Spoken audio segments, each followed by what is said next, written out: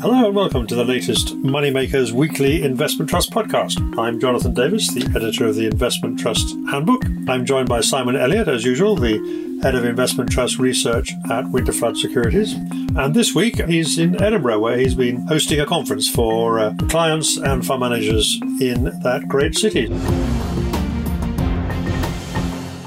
Simon, tell us where you are and what's the mood you detect up there in Scotland? Well, it's wonderful to be back in Scotland. I always think of it as being the kind of home ground for investment trusts. Certainly organising an investment trust conference in Edinburgh is a bit like taking calls to Newcastle. But it was a very well-received conference, I think, and certainly good to see some familiar faces and obviously clients again. And a reasonably upbeat mood in the room. Clearly, there are a number of issues, a few of which I'm sure we're going to go on and talk about in this podcast, but overall, there seemed to be a reasonable degree of optimism about the state of markets and life in general. Well, we know that the Scots, God bless them, have a reputation for being cautious, shall we say, and so that's quite good news to hear that. Well, let's kick off and see whether they have any reason to be optimistic given the way the markets have been moving this week. Well, it's been a tough week yet again for the markets, despite that ripple of optimism. So in the first 4 days of the week, the investment companies sector was down 1.8%. That compared with a decline of 0.7% for the FTSE All-Share, so i.e. the wider UK market. So in other words, investment companies underperformed. And in fact, in the first 9 months of the year, that pattern has been borne out. So investment companies are in positive territory this year, up 8.6%. But they lag the wider UK market. So the FTSE All-Share up 12.8% over that period. But this week, markets have been choppy. We've seen the sector average discount widen out from probably about 2.8% to 3.2%. Lots of talk across the market about energy shortages, slowing global economic growth. Inflation is a subject that is just simply not going away. And obviously a lot of talk about supply chain bottlenecks as well. In addition to that, we have the possibility of a government shutdown in the US, which always causes a little bit of angst. But overall, choppy conditions as we enter October. Indeed, it has been like that. There's no question about that. But then the markets have been consistently moving in upward directions, as we've commented on several times. So some kind of correction, whether it's justified by external events or not, has always been a possibility. And it wouldn't be a surprise to see this phase of weakness continue a little bit, as far as I'm concerned anyway. But we don't know. We'll have to wait and see. Let's move back then to the investment trust sector and catch up with some corporate news, first of all. And we're going to kick off by a quick update on what's happening with the custodian REIT Drum Income Plus REIT acquisition, which has been in the market for a little while now. Yeah, that's right. So this is just a bit of housekeeping, really. And as you say, we've talked about this on a number of occasions previously. But essentially, the update this week came with regard to the date of the general meeting that will be held seeking approval for the merger from Drum Income Plus REIT's shareholders. And that meeting is scheduled to be held on the 19th of October. And assuming that shareholder approval is forthcoming, the scheme is expected to become effective on or around the 3rd of November. So that will herald the end of Drum Income Plus REIT and a merger in with Custodian REIT. Okay, and that presumably will retain the ticker of CREI, which is Custodian's stock market ticker. Okay, so we can quickly move on to Third Point Investors, where, as we know, there's been an ongoing skirmish between this particular trust, which is managed by the hedge fund manager Dan Loeb, and Asset Value Investors, which is acting on a number of other shareholders' behalf as well as itself. So what's the latest turn in this particular saga? Well, Asset Value Investors have published another open letter to the directors of Third Point Investors. Basically, you'll remember that they've had two previous attempts to effectively requisition the board and have a general meeting. The board of Third Point have rebuffed them on both occasions, and Asset Value Investors, AVI, they've taken legal advice, and then based on that legal counsel, they suggest that the board is mistaken in rejecting its requisition in August. And so they're saying, really, you ought to go and have a look at this again. So really, we're seeing a battle between lawyers, really, in interpretation. Quite how it ends, we don't know, obviously. In addition to that, though, the fund, so Third Point Investors, have announced the exchange period has commenced, And this was part of their discount control mechanism effectively. So shareholders can convert their shares in Third Point into the master fund at a 7.5% discount. So that is now open, and that will remain open until the 15th of November. It's worth noting, though, that the minimum tender value for any one shareholder is $10 million. So clearly it will suit some and not others. Yes, I'm afraid that'll rule me out. But what they've saved on being able to publish an open letter without having to put a stamp on it, they've more than made up for by incurring a lot of legal fees in this process. This all does seem a little bit Yahoo sucks, does it not? But it will be quite nice to get to an end of this saga. In the meantime, what's happened to the discount? Is it actually coming in? This is what the board says it's hoping to achieve, and the exchange is part of that process. Yeah, and obviously that is a key question. So just to put some context around it, over the previous 12 months, Third Point has traded on an average 16% discount. Obviously, there's a range over that time, so it's been as narrow as a 9% discount, as wide as a 24% discount. But at this moment in time, or certainly at the close of the markets on Thursday, it was at a 16.5% discount. So probably a little bit of work still to be done there. I guess both sides could claim they've made some progress at this point. Okay, so that one will run and run. You can be sure about that. Let's move on and talk quickly about Schroder UK Public Private, the former Woodford Patient Capital Trust, ticker SUPP. And they've done something with their holding in Oxford Nanopore, which is, I think, their most valuable, has been their most valuable holding. What's the latest on that one? Yeah, that's right. Well, Oxford Nanopore actually IPO'd this week. So it had been kind of heralded. I think everyone was expecting to be a kind of Q3, Q4 IPO. That went ahead this week, floated on a price of 425p per share, and actually on its first day of trading closed up 44%. So with regards to Schroder UK Public Private's holding in Oxford Nanopore, at the end of June, it represented not too far off 25% of the portfolio, so by some distance the largest holding in the fund. They've actually sold 10% of the stake. That was sold at the IPO price. There was a liquidity provided for existing investors. So they raised £11 million as a result of that. But the remaining stake based on the IPO price was £99 million, so still a significant investment. So that remaining holding is restricted from resale for 180 days, and that's pretty standard when you have these IPO positions. But obviously, in theory at least, it should be a kicker to the fund's NAV. I guess it's fair to make the comment, given all the other headlines and flack that's been flying around, that this was an investment that was originally made by Neil Woodford. When this trust was being set up and developed, it was one of his early investments. If only been around to enjoy the benefits of that, but the shareholders in Schroder UK Public and Private are getting that benefit. Am I right about that? You're spot on. Yes, it does date back to Woodford Investment Management's tenure as the portfolio managers. And it's worth noting as well that other houses have been involved. So Baillie Gifford have had a stake in this one as well in some of their funds. The other point worth noting, as I mentioned, it was 25% of the NAV at the end of June. The reason for that is actually Oxford Nanopore has done very, very well as a business, and that kind of makes sense given that they've now come to the market through a successful IPO. And they were involved in the pandemic and the fight against COVID-19 as well, and they got quite a lot of headlines for that. So yes, a successful investment for Schroder UK Public Private. And what about the impact in the market? I mean, we know that the trust has been trading at a big discount, or did go at a very wide discount when all the troubles were at their peak, and it has been getting a little bit better. But has this particular transaction had much impact, or was it already known about, essentially? Well, obviously we knew that they had the big holding in Oxford Nanopore. What we didn't know was the IPO price of Oxford Nanopore and how it would fare thereafter. And obviously it's still incredibly early days.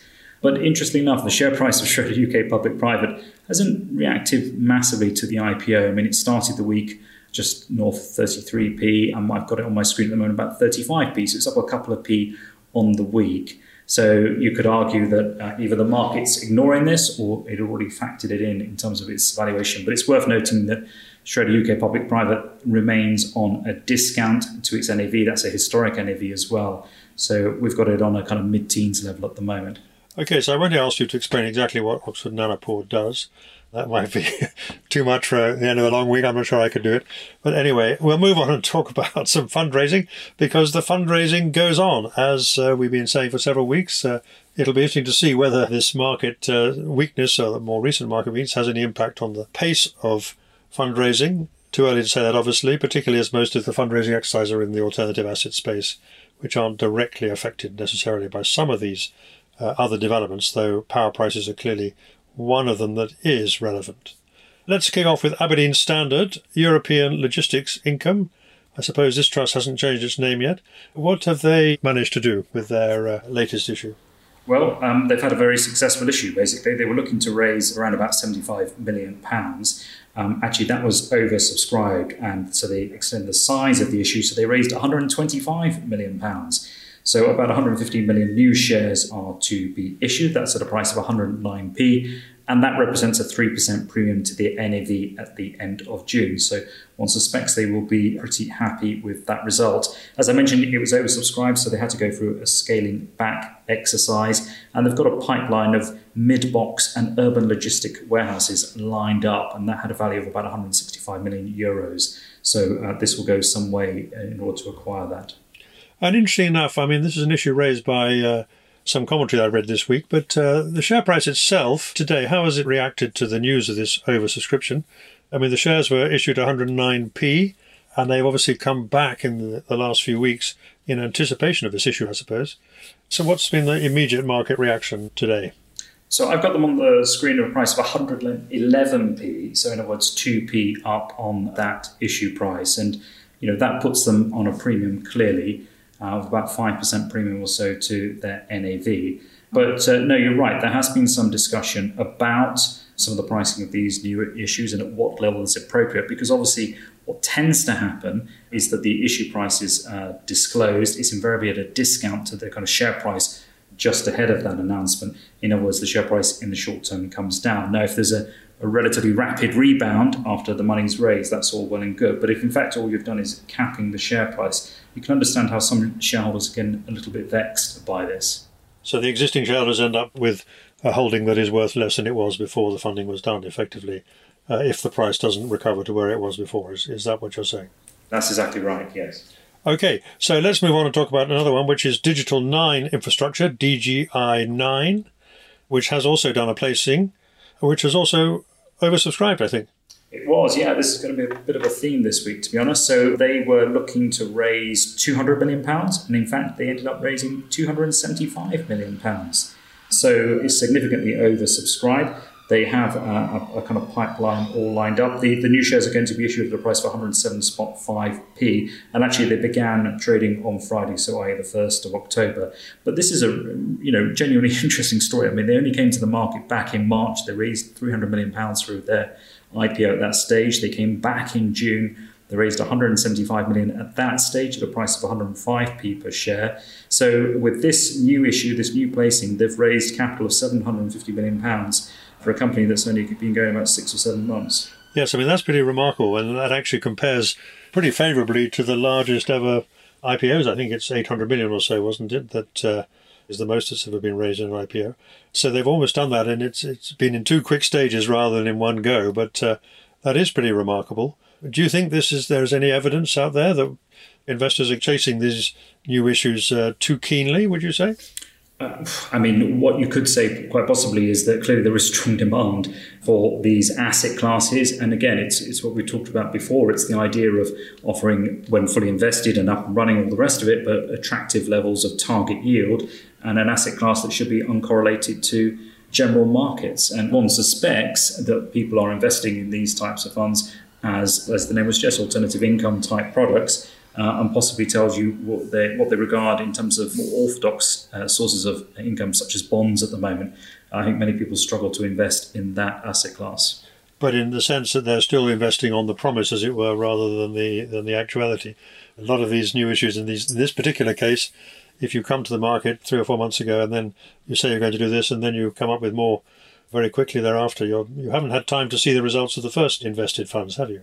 Yeah, no, it's a good point. So perhaps that just the times that we're living in. I mean, the normal pattern would be, a fund is up and running, you give them some capital, they get it invested, they start paying those initial few dividends, and then they come back again and say, well, look, we've kind of demonstrated this kind of proof of concept here. We wish to deploy additional capital, and you go from there. In this particular instance, as we said, it's 6 or 7 months. They haven't actually, I think they might have paid 1 dividend, but it's a relatively small one to date. They're certainly, still building a track record.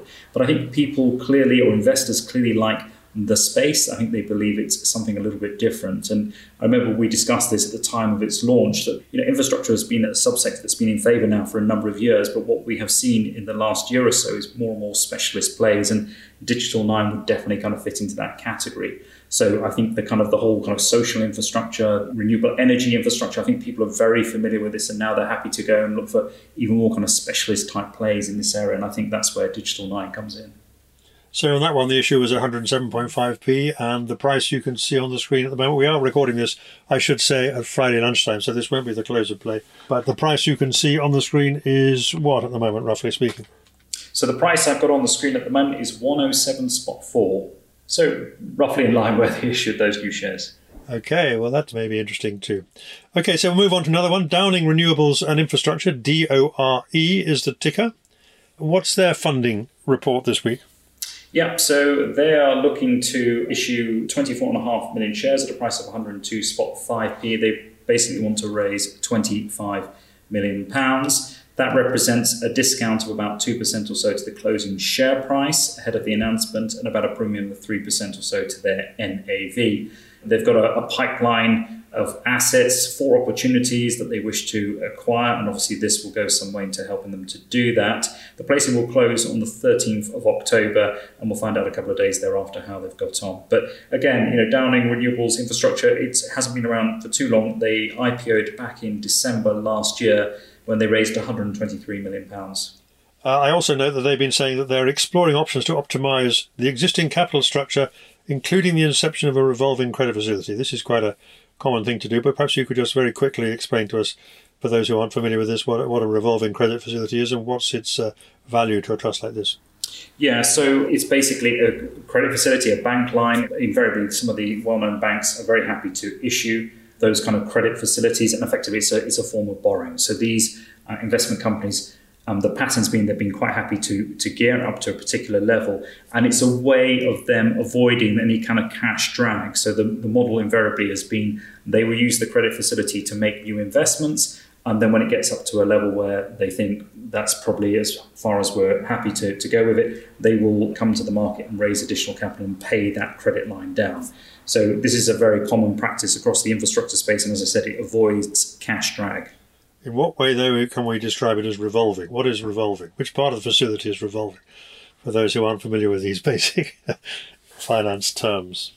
I think the way most revolving credit facilities work, it will be priced off LIBOR or wherever we're going to in terms of the kind of variable interest rate, and also we'll see different currencies in play as well. So for those people not necessarily investing in the UK markets, that can be an attractive feature. Okay, so we can move on and talk about PRS REIT, PRSR, not surprisingly is the ticker there, which has also been in the fundraising business.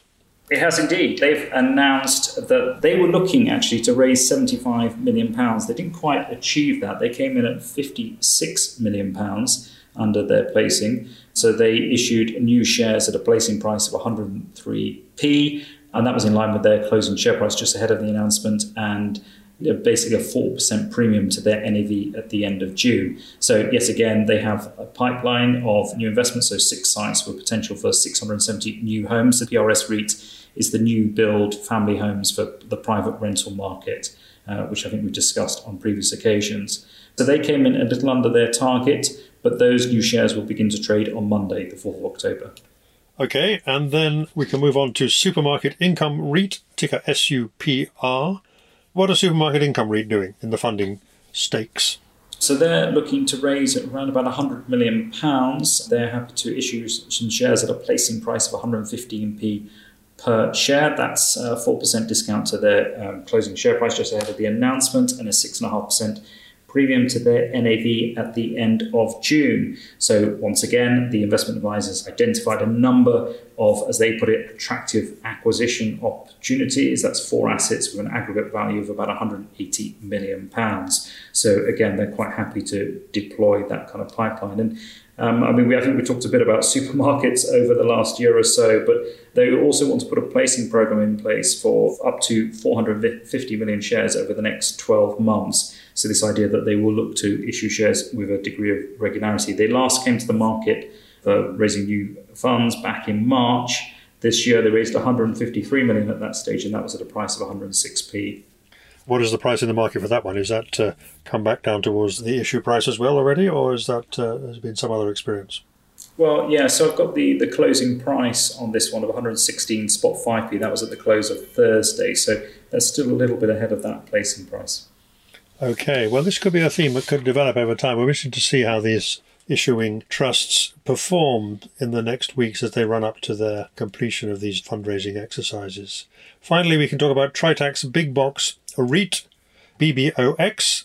This has been around for some time now and is very much into warehouses and big boxes, as its name suggests, and has also been trading at a very significant premium most of the time. What's the fundraising news from them? Well, yet again, it's another significantly oversubscribed placing. They raised gross proceeds of £300 million this week. Those shares were issued out at a price of 204p per share. That represented a 5% discount to the closing share price back on the 29th of September. So quite a decent fundraising for Tritax Big Box. In fact, I think the last time they came to the market with new capital was back in February 2019. When they raised about £250 million at that stage. But as you would imagine, they're quite excited, judging by their announcement, in terms of the opportunities that they see. And obviously, this gives them quite considerable firepower to make new acquisitions. What is the yield on that one? What potentially are shareholders getting if they come in at this particular price? Yeah, no, it's a good point. So I've got the yield on a historic basis of 3.1%. So that's lower than you will see for other commercial property funds. It's probably nearer to about 4 or 5% in most cases. And it was one of the things that came out of our conference day. Jason Bagley, the manager of the Standard Life property company, was asked about the prospects for logistics. And he thinks as an asset class, as a subsector, the prospects remain good, but noted that the yields have contracted considerably as a result of the valuation uplifts that we're seeing in that area. So it's expensive, basically, compared with other property areas. Indeed. Finally, in the fundraising section, let's talk about Gore Street Energy Storage. That's ticker GSF. What have they done this week? Well, yet again, it's another oversubscribed fundraising. They raised just short of £74 million through an issue at a price of 107p per share. Those new shares will begin to trade next week on Monday, the 4th of October. And they'll take the total number of shares in issue to about 345 million. So the net proceeds will be invested in a development pipeline of more than 1 gigawatt, and that includes an active pipeline across North America and Western Europe, of which 160 megawatts is currently under exclusivity. That's all the fundraising this week. I say all the fundraising. It's still a significant number of cases. But let's move on and talk about some results now. And we're going to kick off with a trust that I know you think always has something interesting to say, and that is Manchester and London, ticker MNL. They've produced some annual results this time for the year to 31st of July. That's right. It was a more difficult period for Manchester and London. So the NAV total return was up just short of about 9%. So very respectable in absolute terms, but behind their comparable index or benchmark index, which is the MSCI UK Investable Market Index, bit of a mouthful, but that was up 26%. So it's equivalent to the broader UK market. In share price terms, they were actually down. Share price total return was down about 9% as the rating moved from a 1% premium to 14% discount. But this is not an ordinary UK equities type fund. In fact, we've got it in the global sectors, I think you mentioned. And it has a very strong emphasis on technology. The mantra you'll find on their website, their fact sheet is, we believe in the increasing economic power of the machine in the 2-century-long battle for supremacy between men and machine. So there we go. I think that kind of gives you a flavour of what they're excited about. But their underperformance was attributed to rotation from growth to value, which saw big tech materially lag cyclical sectors, and the impact of regulatory activity on Chinese technology companies. Also, the sterling strength against the dollar acted as a headwind as well, and actually reduced the NAV down. I think they said about 6.4%. But essentially, the portfolio remains focused on large cap, as they put it, intellectually property-rich companies listed in developed markets which are investing for growth. So if you've got their largest holdings, it's Microsoft 18%, Amazon 16%, Alphabet 10%, and Alibaba and Tencent 8% and 7% respectively of their portfolio. Yes, so they certainly would have been immune to what's been happening in China recently. And having a portfolio that has 18% in Microsoft and nearly 16% in Amazon, that's nearly a third of the trust is in those two big mega cap stocks. Well, that's an interesting way to manage money. Obviously, not for everyone. Let's move on and talk about another very interesting specialist kind of trust, which is Aurora Investment Trust, ticker ARR. And they've had some interim results for the 6 months to 30th of June this time. And I noticed their NAV total return was almost identical to that of Manchester and London. Indeed, yes, up 8.5%. And actually that represented an underperformance as well, because the FTSE All-Share was up 11.1% in that time, though the share price total return was better, actually, up 12.3%. So in other words, they outperformed in share price terms. It's a very focused portfolio. There's a contrarian value approach. It's Phoenix Asset Management, led by Gary Channon. And some of the strong performers in the period included Dignity, which is up 35% in share price terms. Frasers, I think that accounted for about half the NAV increase. And Lloyd. So the only kind of key holding that didn't do particularly well for them was Hornby. But it's a really interesting fund, this one. There wasn't a lot of investment activity, but what they did do, actually, following the period end, so in July, they put a hedge in place, and they've been talking about this for some time. It was with the aim to negate against potential negative equity market movements in response to higher interest rates as a result of increasing inflation. So basically, they got involved in some short selling sterling futures. So they took a bet against sterling, which, given what we've seen in the last week or so, has probably done them okay. In addition to that, on the 28th of September, so very recently, shareholders in the investment trust have approved the fund's participation in the listing of the Castleknoll Group. And I think this is one we talked about a week or two ago. And the idea is that they're going to exchange shares in Dignity, Hornby and Phoenix Stanley Gibbons for shares in the Castleknoll Group. Yes, that's another issue. It couldn't be more different, the portfolios between Manchester and London and Aurora. It'll be interesting to see how that Castleknoll Group share price develops when it's listed. That will be one to watch.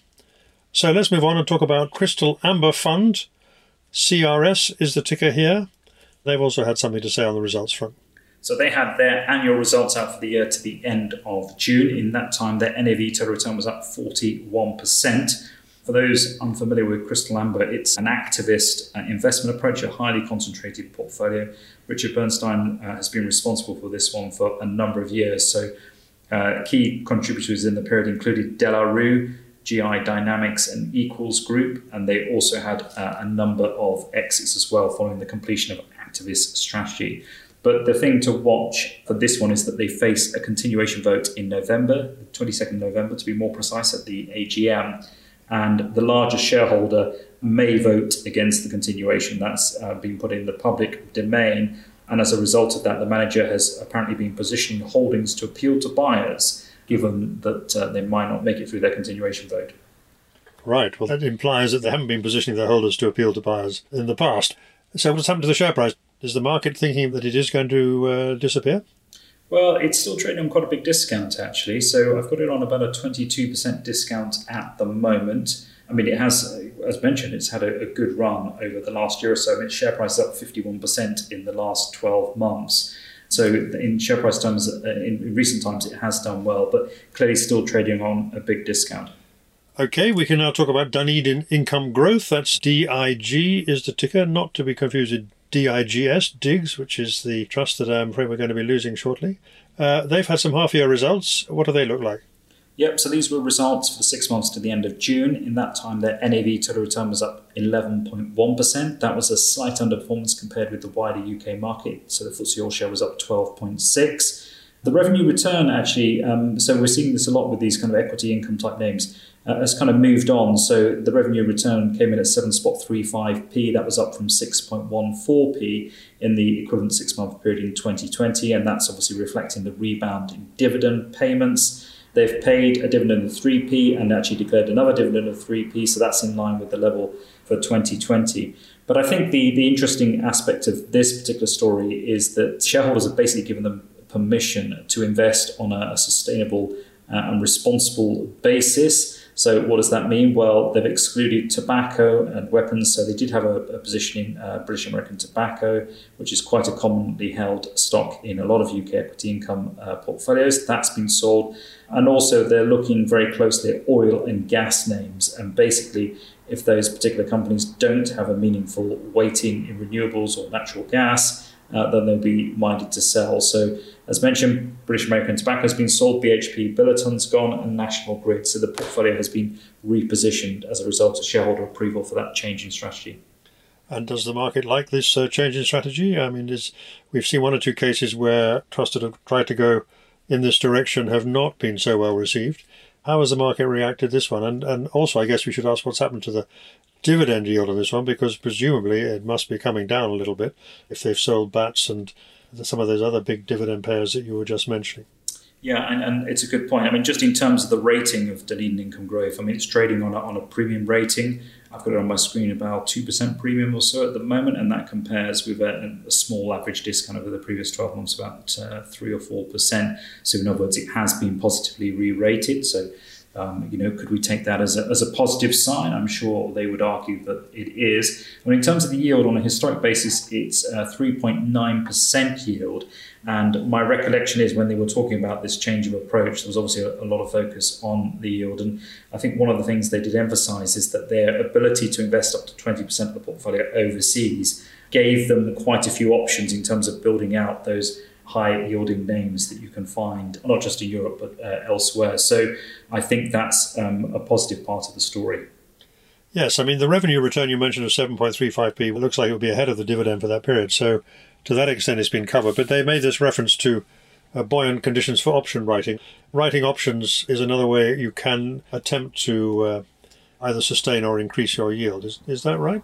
That's absolutely right, yeah. So there are a number of investment trusts that pursue that policy. I mean, there's obviously no such thing as a free lunch, so you get the premiums, you get the additional income by writing options, but invariably it often means you're kind of capping the upside on the holdings that you have potentially, or less common, but you may be forced to buy things, when the share price is sliding down. So most investment trust companies that have that option writing strategy, it's very carefully controlled. It's the kind of smaller element of the income, if that makes sense. So it's invariably driven by the dividend, the underlying dividend growth, and that's the kind of element on top. But it's something that I think shareholders need to be aware of if the company is doing that, because as you say, there are no free lunches in investment, sad to relate. Let's move on and talk about Merchants Trust, ticker MRCH, which has also had interim results for the 6 months to the 31st of July in this case. That's right, and in which time they performed very strongly, actually. The NAV was up just short of 20%. That compared to a rise of 12.6% for the FTSE All-Share. In share price terms, it was even stronger, actually up 21.5%. And this investment trust has traded on a premium. Certainly during that period, they've issued 3.7 million shares. And also, again, to the point we were making earlier, the revenue earnings per share have actually seen a really good uplift. So they're up 49% year on year. So they came in at 13.3p per share, although it was noted that that's still behind the 2019 level. But the performance was a result of stock selection. So a number of names did very well for Simon Gergel and the investment team in this period. So S3, St James's Place, Man Group, Barclays, whereas detractors including SSE, Vodafone, Stock Spirits and Diversified Energy. It's also worth noting that gearing was positive and it stood at 14% at the end of July. Yes, and while we're on the subject of UK equity income, I should perhaps say, as I did last week, that for those of you who are subscribers to the Moneymakers Circle, I would have recorded quite an in-depth interview with Hugh Yarrow, who manages the Everload Income Fund, which is another UK equity income fund, but it's not an investment trust.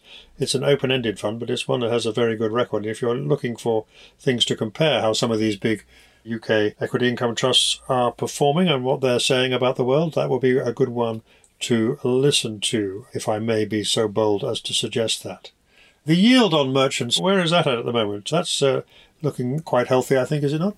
Absolutely, yeah. So it's yielding about 5% on a historic basis at the moment. So that's higher than a number of the names in that UK equity income peer group. So the weighted average yield is probably about 4% or so.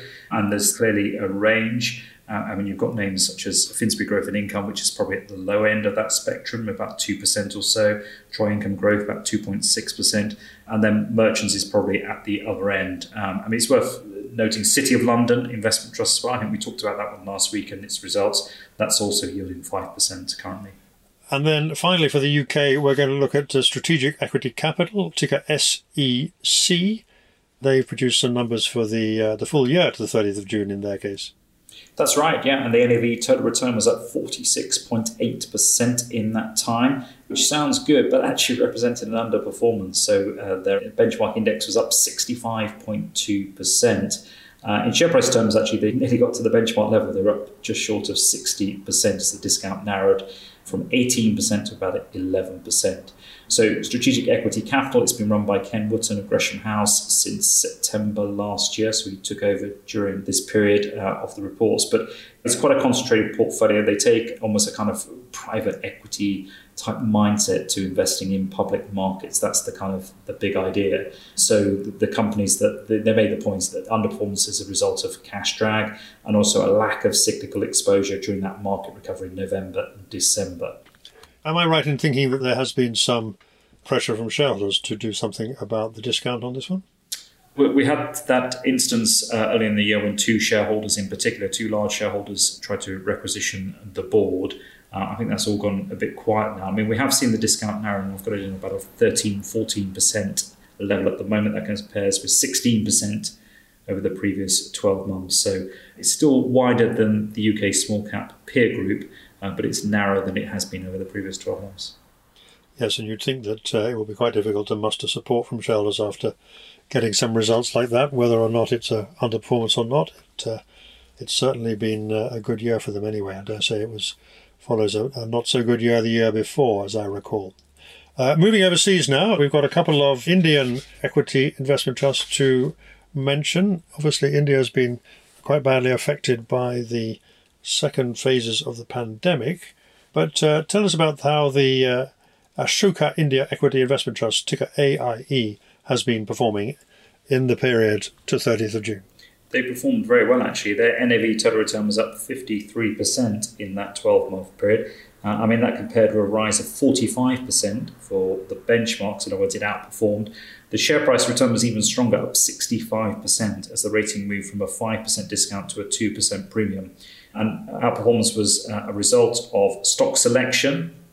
So it's a very concentrated portfolio of Indian equities. It's managed by White Oak, a specialist Mumbai-based boutique. Prashant Khemka, I think it's the gentleman there, who's an ex-Goldman's guy, who's been running that since its launch. But clearly a strong set of results, and it's allowed them to issue some new shares as well. About 18 million new shares were issued at a premium during that period.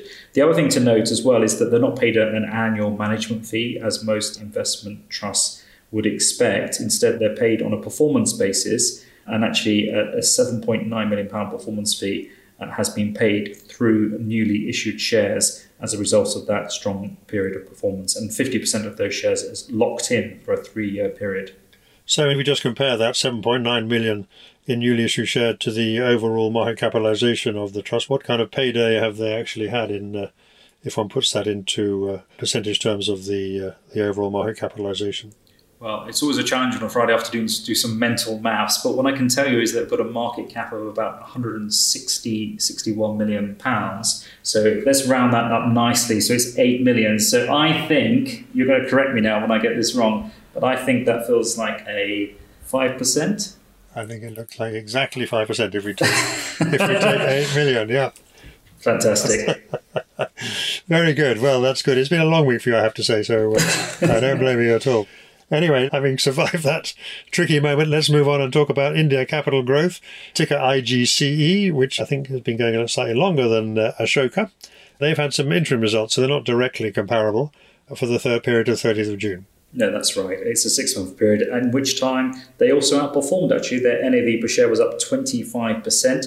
It outperformed the BSE Mid-Cap Total Return Index by about 3% or so. And I think, as the benchmark would suggest, that again, this is a slightly specialist Indian play. It's much more biased to the mid-cap companies. So 3 sectors delivered the majority of the outperformance, and that was materials, healthcare, and consumer discretionary, though IT services also contributed pretty positively as well. It's worth noting that the share price was up nearly 32% as the discount narrowed from 14% to about 12% or so. Yes, and I think it's also fair to say that the share price performance over the last 12 months, last year, is actually slightly better than that of Ashoka. So they are doing well, and the Indian sector generally has Well, tell us about the Indian sector. I think there's four main trusts in it, but the kind of discount range you're seeing is quite marked, I think. Yeah, no, that's right. And actually, I'll go through the discounts in a minute, but the share price performance of all these funds has been pretty impressive. So if you look over 12 months, and arguably we should look longer, but I just want to give the impression of how they've bounced quite nicely. But over the last 12 months, the best performer has been India Capital Growth, up 79% in share price terms, and followed by Ashoka India Equity, up 61%, Aberdeen New India in at 52%, and JP Morgan India up 45%. So all in absolute returns, strong returns. But yes, the discounts do vary. So if you look at the JP Morgan fund, that's on about a 16% discount at the moment. Aberdeen New India on a 12% discount. India Capital Growth an 8% discount, and Ashoka India Equity trading around NAV at the moment. Right, so there's plenty of choice there, and I think it's also fair to say that Indian equities have been very volatile, and that the 5-year return for India Capital Growth is not far different from the 1-year return, so which tells you that it's been very much an up and down ride over the period. Let's move on and talk about North American Income Trust, ticker NAIT, logically enough. This trust has had some interim results for the 6 months to the 31st of July. That's right, in which time their NAV total return was up just short of 20%. That compared with a rise just short of 18% for the Russell 1000 Value Index. In other words, they outperformed. Share price total return came in about 19%. So they're trading on a bit of a discount, so they bought some shares back in the period, probably worth about £3.7 million or so. But in terms of that outperformance, that reflected a positioning in the technology sector as well as some stock selection in communication services and consumer staples. Conversely, being underweight healthcare and some of their stock selection in energy and materials detracted. But as the name would suggest, the revenue is a kind of key part of the story. And certainly the equity holdings in the portfolio generated revenue just short of £8 million. And that was just slightly down on the comparable period in 2020. But total dividends of 3.8p were declared or paid in the period, and a third dividend of 2.5p is expected, with a final dividend for the year acting as a balancing figure. And it's worth noting that this is part of the Aberdeen stable, so Fran Rondano, who's based out in America, is responsible for this one. And let's move on to JP Morgan Emerging Markets, ticker JPM, who've also had some results out this week. And a strong set of results, actually. The NAV total return was up just short of 33%. That compared with a rise of 26% for the benchmark.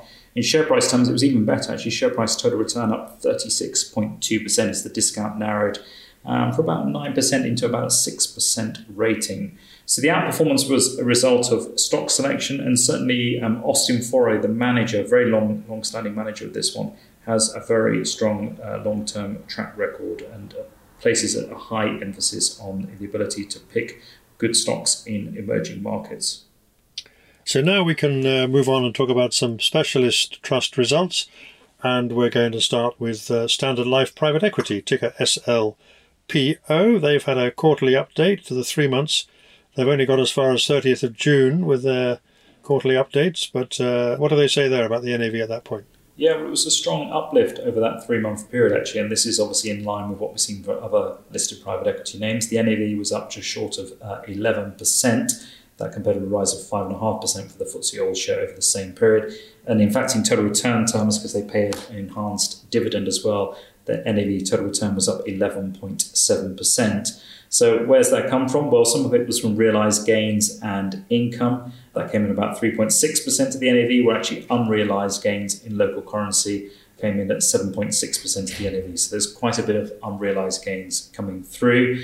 But all the underlying portfolio is now being revalued at the end of June. And this is a fund of private equity funds, so there's always a bit of a time lag before the numbers come through. And they're also sitting on a bit of cash as well. Cash was about 66 million at the 15th of September, where all outstanding commitments stood just over 600 million pounds. Okay, now we can talk about UK Commercial Property REIT, UKCM is the ticker. They've had some interim results for the 3 months to 30th of June, and I guess they've been going to report some steady progress, like most of the commercial property trusts. Valuations edging back up again. What's the story there? Yeah, I think that's right, actually. The NAV total return in that 6-month period is up about 6%. Share price terms was actually better. The share price total return up 13.4%.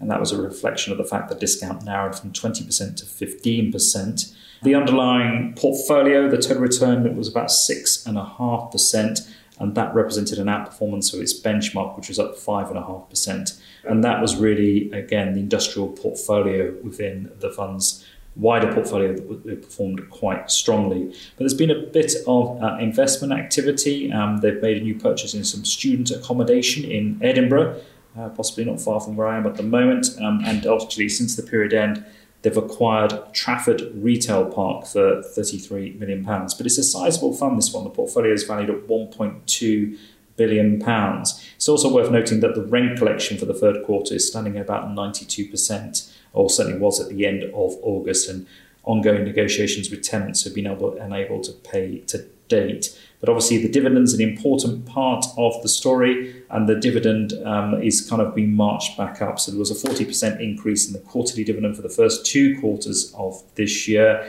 and a further top-up dividend was paid in May, and that was in respect of last year. But it's one of the less geared property players at just 2% at the end of June. So if I remember rightly, this means that the share price and the NAV of this particular trust has at one point just about got back to where it was before the pandemic struck, but it's yet to break out of that, and it's been a little bit weaker in the last week or so. Is that right?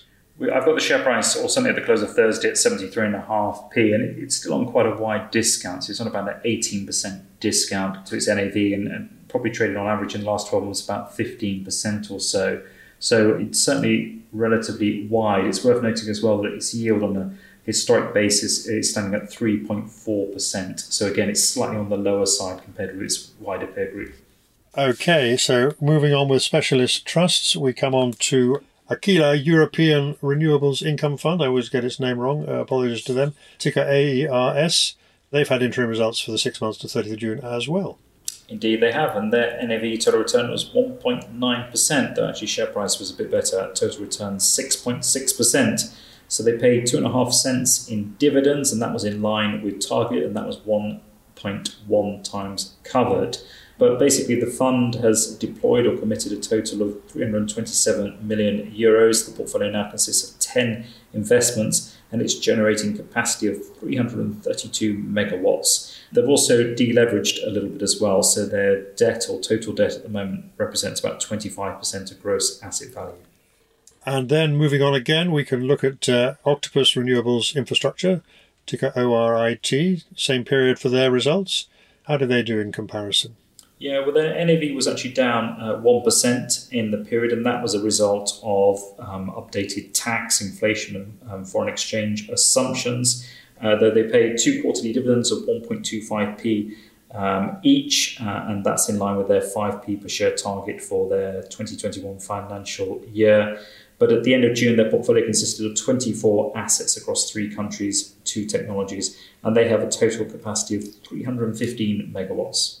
So finally, we can move on and talk about something that keeps on coming up at the end of our little podcast, and that is music royalties. And this time we've been hearing from Round Hill Music Royalty, ticker RHM, and they've had some interim results, and also, perhaps not unsurprisingly, have also been making acquisitions. That's right. So they had results from the date of their incorporation to the 30th of June. So this is the first set of results that we've had from them. The NAV total return since inception is positive. It's up 10%. By the end of June, they'd invested $342 million in 38 catalogues. And they'd also made a 29% investment in RH Carling Holdings, which gives them exposure to a number of other properties. The valuation was increased by just short of $32 million to $373.5 million. And the portfolio includes about 118,000 songs and 750 master recordings. I think one of the things that they do draw out, and I suspect it is a differentiator, is that 75% of the portfolio is older than 20 years. So I think this is one way that they are trying to say they're different to other funds or entities, Hipgnosis being the obvious one, that they have a more mature portfolio. And in fact, this week, we learned that they'd acquired 100% of the master royalty income of 532 songs by American R&B group The O'Jays, who is a band, I've got to be honest, hasn't cropped up on my playlist. I suspect it's one of your favourites, Jonathan, but this is a band that have been going 63 years, so obviously they produced a lot of songs during that time. Yeah, I can remember them from when I was in shorts many years ago.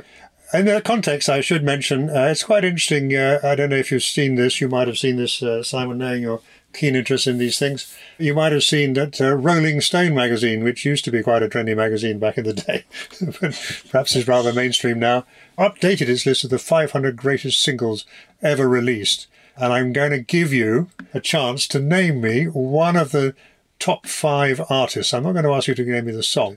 And I know that you haven't been prepped on this one, so this is a bit of a tricky one. And I'm going to ask you to see if you can guess the name of the artist, any artist which is in the top 5 of the Rolling Stones list of 500 greatest singles. Well, I mean, you'd have to imagine the Beatles would be in the top 5. You'd have to imagine that. Or, Elvis Presley, the Beatles, Rolling Stones. I mean, it's your record collection, basically, Jonathan, isn't it? Well, in fact, it's not. It's been put together, I think, by a panel of people who were connected to Rolling Stone who are, say, somewhat younger than I am. But the list is very interesting. I'll tell you who's there. I mean, the Beach Boys are number 11. You would have heard of them. But I don't know whether you're familiar with Outkast's Hey Ya, which is at number 10, for example. And the Beatles only come in at number 7, so that's somewhat a surprise. And that's for Strawberry Fields Forever, which I'm not sure would be everybody's first choice of the best Beatles track. But in the top 5, I can tell you there's Nirvana, Bob Dylan, like a Rolling Stone, bit of name recognition there, I guess. Sam Cooke, great singer Sam Cooke. Public Enemy, Fight the Power. I don't think I'm familiar with that one. And number 1 is Aretha Franklin with Respect, which was also written by Otis Redding. Well, you pay the money, you take your choice, but I think it's something that will be very interesting to look at if we're trying to compare these two music royalty trusts, Hipgnosis and Round Hill. Who's got the most number of top 10 or top 50 tracks according to Rolling Stone? I don't think it's the same as the tracks that are actually the best sellers. So it's very much a kind of eccentric thing you might want to debate over Christmas or something. But anyway, that's the kind of trivia we have to finish with. How are the music royalty trusts trading at the moment? I mean, there was some questions about the way that Hipgnosis in particular was producing its numbers and so on. Has that had any material impact on the share price, or has it just been pretty rock steady? Steady. I note that. Yeah. Wow. Yeah, on fire. Hipgnosis Songs Fund, I've got it on about a 3% premium to NAV at the moment, and it's probably going for a little bit of a quieter period, to be perfectly honest. Similarly, Round Hill Music Royalty Fund, I've got it on about a 1% discount, so that's probably a little bit of a weaker rating than we've used to seeing on that particular fund, and obviously it is the smaller of the two. But, they keep buying new catalogues, so we keep talking about them. Indeed. And the yields at the moment are what? So Hipgnosis has got a yield of 4.3%, and Round Hill, to be fair, is still kind of ramping up, so they're still building their dividend track record. So an interesting comparison between that and, say, Supermarket Income REIT, which is the better buy at the moment. I'll leave that one with you while you rock on in Edinburgh, Simon. I shall look forward to talking to you again next week when you'll have come back south of Hadrian's Wall, I think. Indeed, if they let me through the border. So that's it for this week, and look forward to speaking to everybody again next week. Thank you. This has been a Moneymakers Investment Trust podcast. These podcasts are independently produced and edited and are available on all leading podcast channels. You can sign up on the Moneymakers website, www.money-makers.co, to be notified every time a new podcast is available. Thank you for listening, and if you want more news, analysis, interviews and other investment trust content, don't forget to take a look at our premium service, the Moneymakers Circle, available now at the website.